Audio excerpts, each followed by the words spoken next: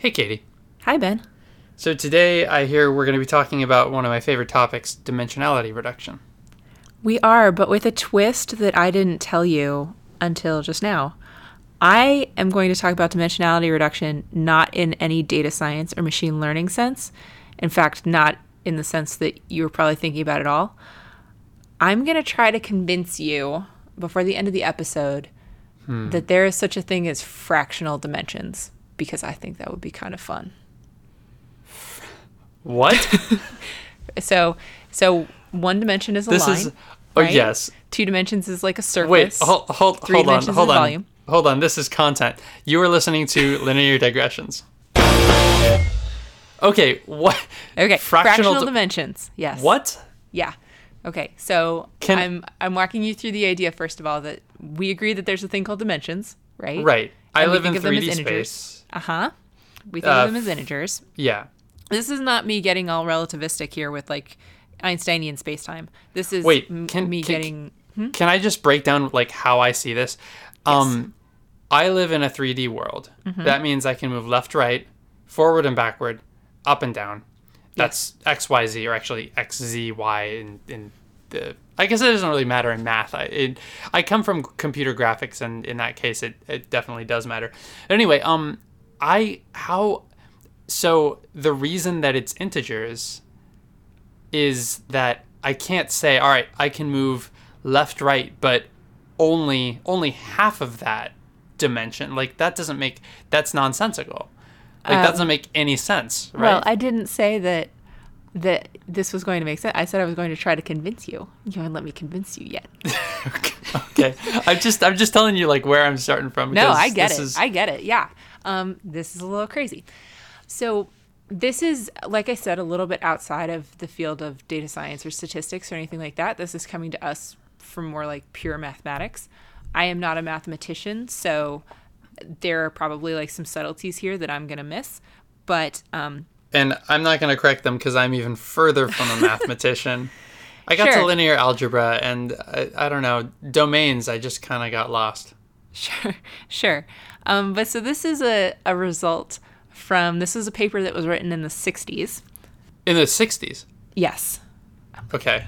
That's a long time ago. I expected you to say, like, it came out last month. No. This is pretty, actually, like, one of the classics of math, you might say.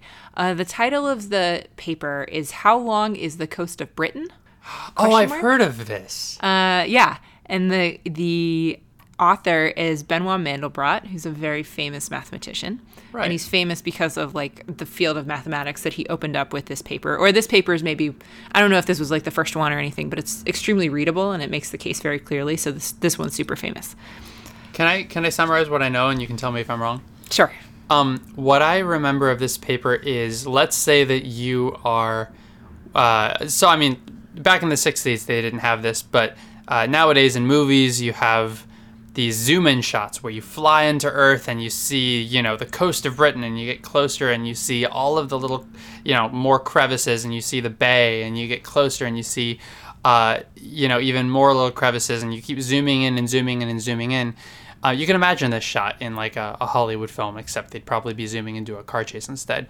Not something so banal as grains of sand. But if you were to freeze time and you were to look at it from really far back, you could imagine, you take a picture and then you take a ruler, or you take a little piece of string or something, and you outline the coast of Britain from way, way, way back, and your string is, let's say, 10 inches or something like that. 10 centimeters. And then you get closer, and now there are all of these little nooks and crevices that you didn't see before when you were further out. And so you do the same exercise, and you find that you actually need more string because that string needs to go in and out and in and out and in and out all of these little crevices. And you get closer and closer and closer, and you find more and more crevices until you get all the way down to grains of sand. And you say, okay, well, let's say that this grain of sand is on land, and this grain of sand is submerged, so it's actually in water. Now you're tracing an even more ridiculously long path, right? So the measurement of how long the coast of Britain is depends on the granularity, funny, sand, granule. The granularity with which you measure the coast of Britain. Yeah, I think we're done. Is that not obvious? That proves that there's... Yeah, that was perfect. Is that not enough to prove why there's fractional dimensions? What?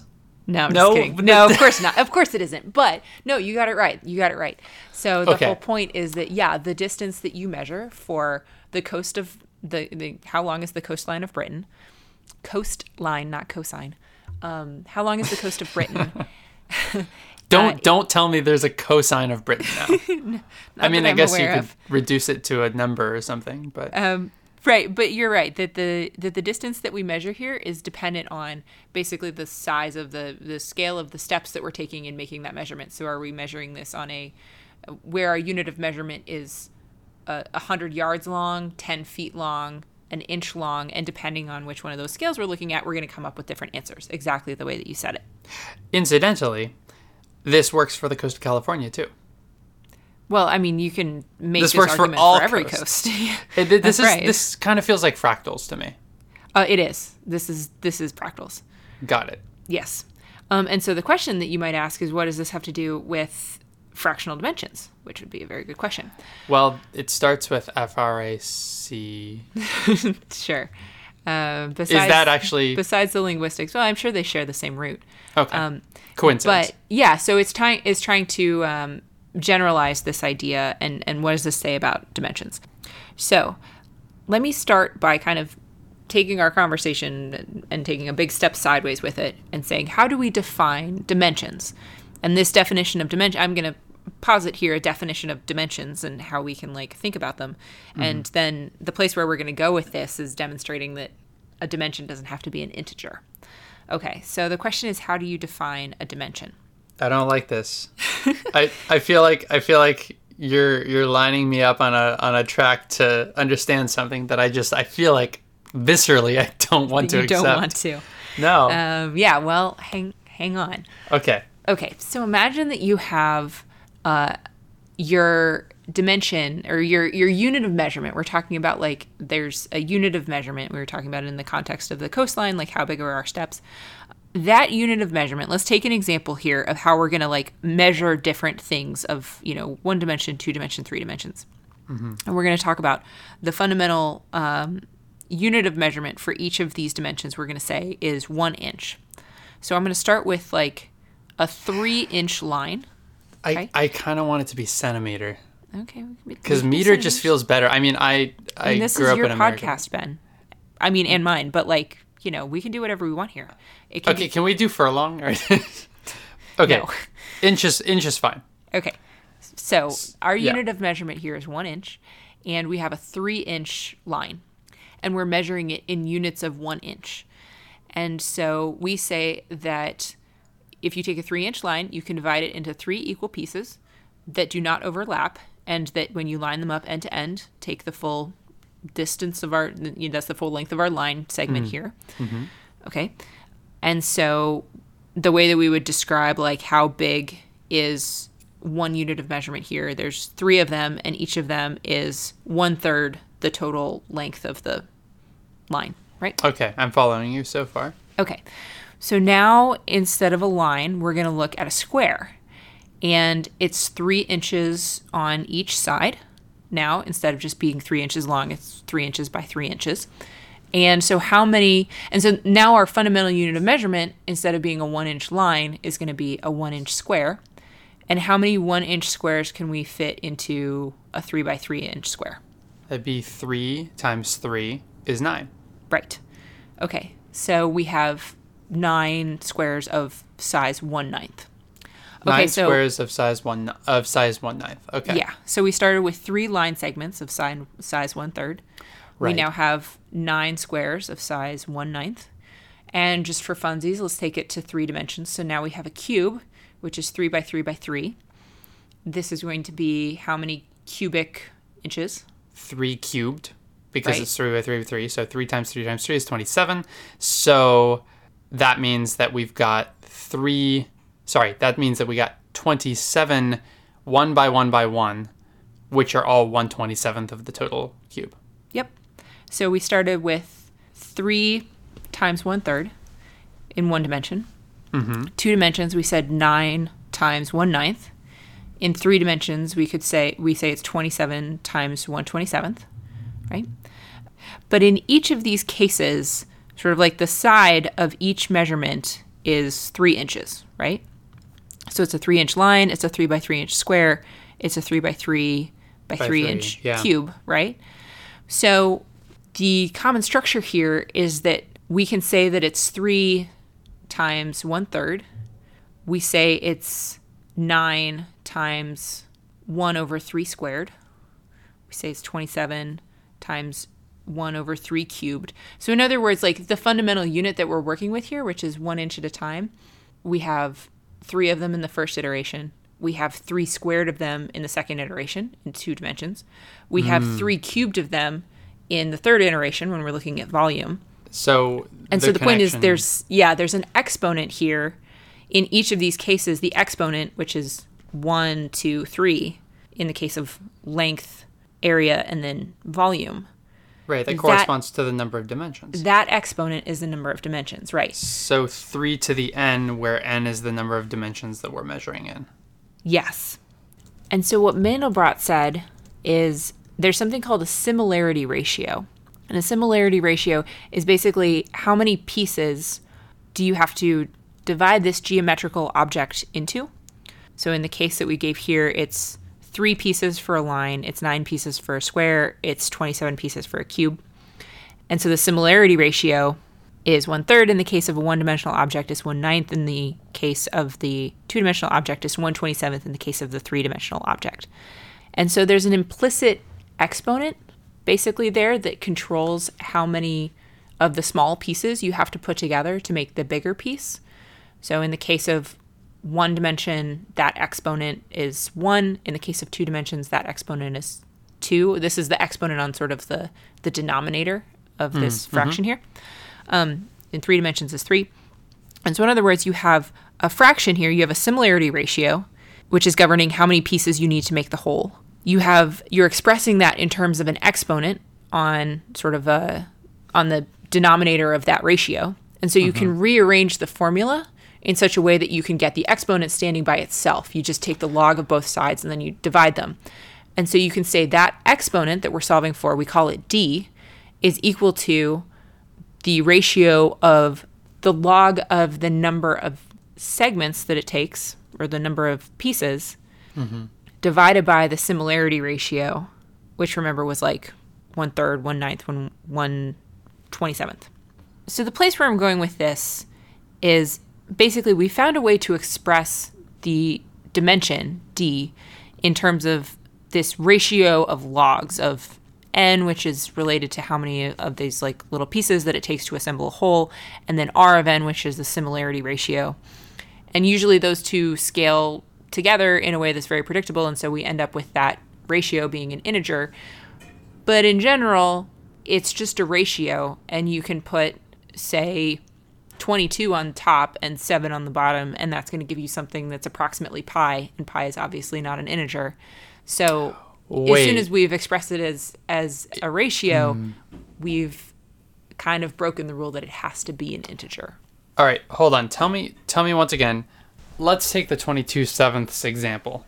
The thing on the top is 22. The thing on the bottom is 7. What's the thing on the top and the thing on the bottom again? Right. So let me take it back to the Coast of Britain example, because I think that this makes it a little bit less abstract and a little bit more intuitive. So in the case of the Coast of Britain, the thing on top is the log of the distance that we measure. So how big around... The log of the distance we measure. How long that string was. Yes. Well, let's imagine it as a chain.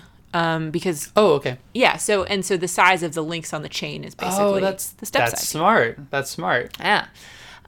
So we have 2 different chains that we're going to measure it with, or let's say we're going to measure it with like 5 or 10 different chains, and the links on the chains, let's say there's 10 different chains, and on the coarsest one, the links of the chain are 100 feet long. Okay. And then on the most finely grained one, let's imagine the links of the chain are 1 millimeter. And obviously you could go bigger than 100 feet or whatever it was I said. Sure, it's like a thought experiment. And you go smaller than a millimeter. But let's say you have those are our two extrema, and you have another 8 points in between just for funsies, right? Okay, big chain looks super awkward, very unwieldy, but thought experiment. Right. And so you've got, yes, yeah. So the length of the chain is the thing on top. The log of the length of the chain is the thing on top. Yes. Once you've done your measurement, the total length of the chain. And so that's sort of like your measurement of, this is the length of the coast of Britain. Right. And then on the bottom is the log of the size of an individual link. Oh, on that chain. Yeah. Oh, interesting. So as you measure using different chains, you could imagine, for example, making a plot that's the log of total chain length on the y-axis, and you have the log of the link size on the x-axis, and you have 10 points that are kind of falling along in some pattern that's showing you the relationship between those two logarithms. And you imagine that then you can fit a line to those data points. And if the slope of that line is 1, if that's like a 45-degree angle, then what that is that's basically saying like the dimensionality is 1, because we've defined the dimensionality as the ratio between those two logarithms. And so we say then that's a one-dimensional quantity. Okay. But what we find when we actually measure the coast of Britain, I guess they've done some measurements like this. Not with real I'm kind of chains. Curious how they actually did that, to be totally honest. But well, Google Maps probably is a big help. Sure. We take them at their word that someone went out and took a few measurements like this, and they made this plot.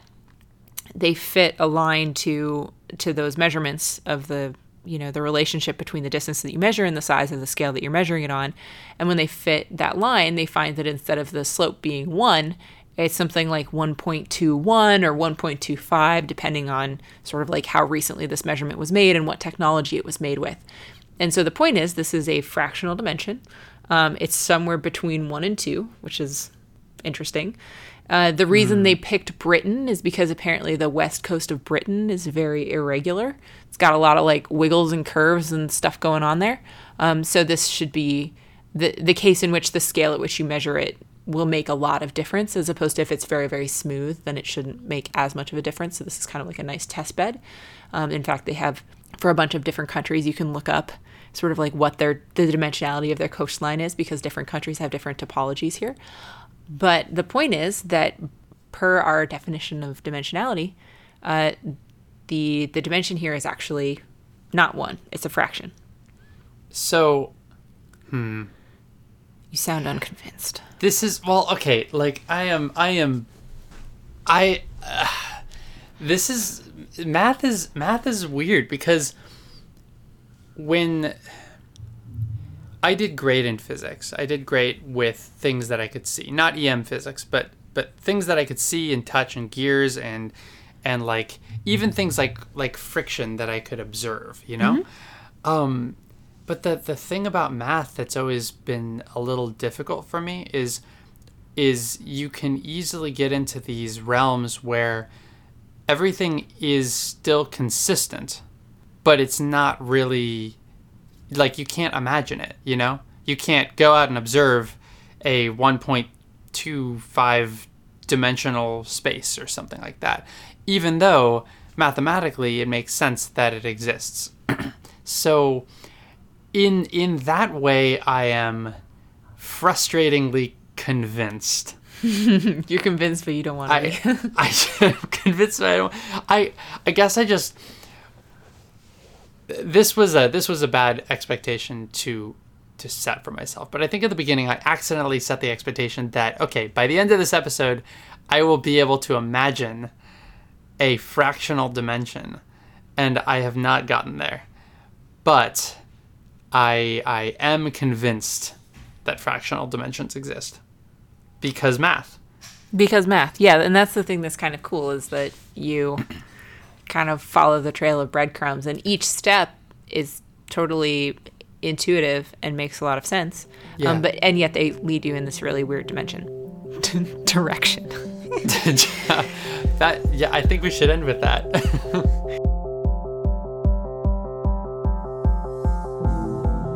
Linear Digressions is a Creative Commons endeavor, which means you can share or use it any way you like. Just tell them we said hi. To find out more about this or any other episode of Linear Digressions, go to lineardigressions.com.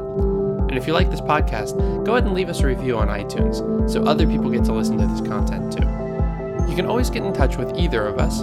Our emails are ben@lineardigressions.com and katie@lineardigressions.com in case you have comments or suggestions for future shows.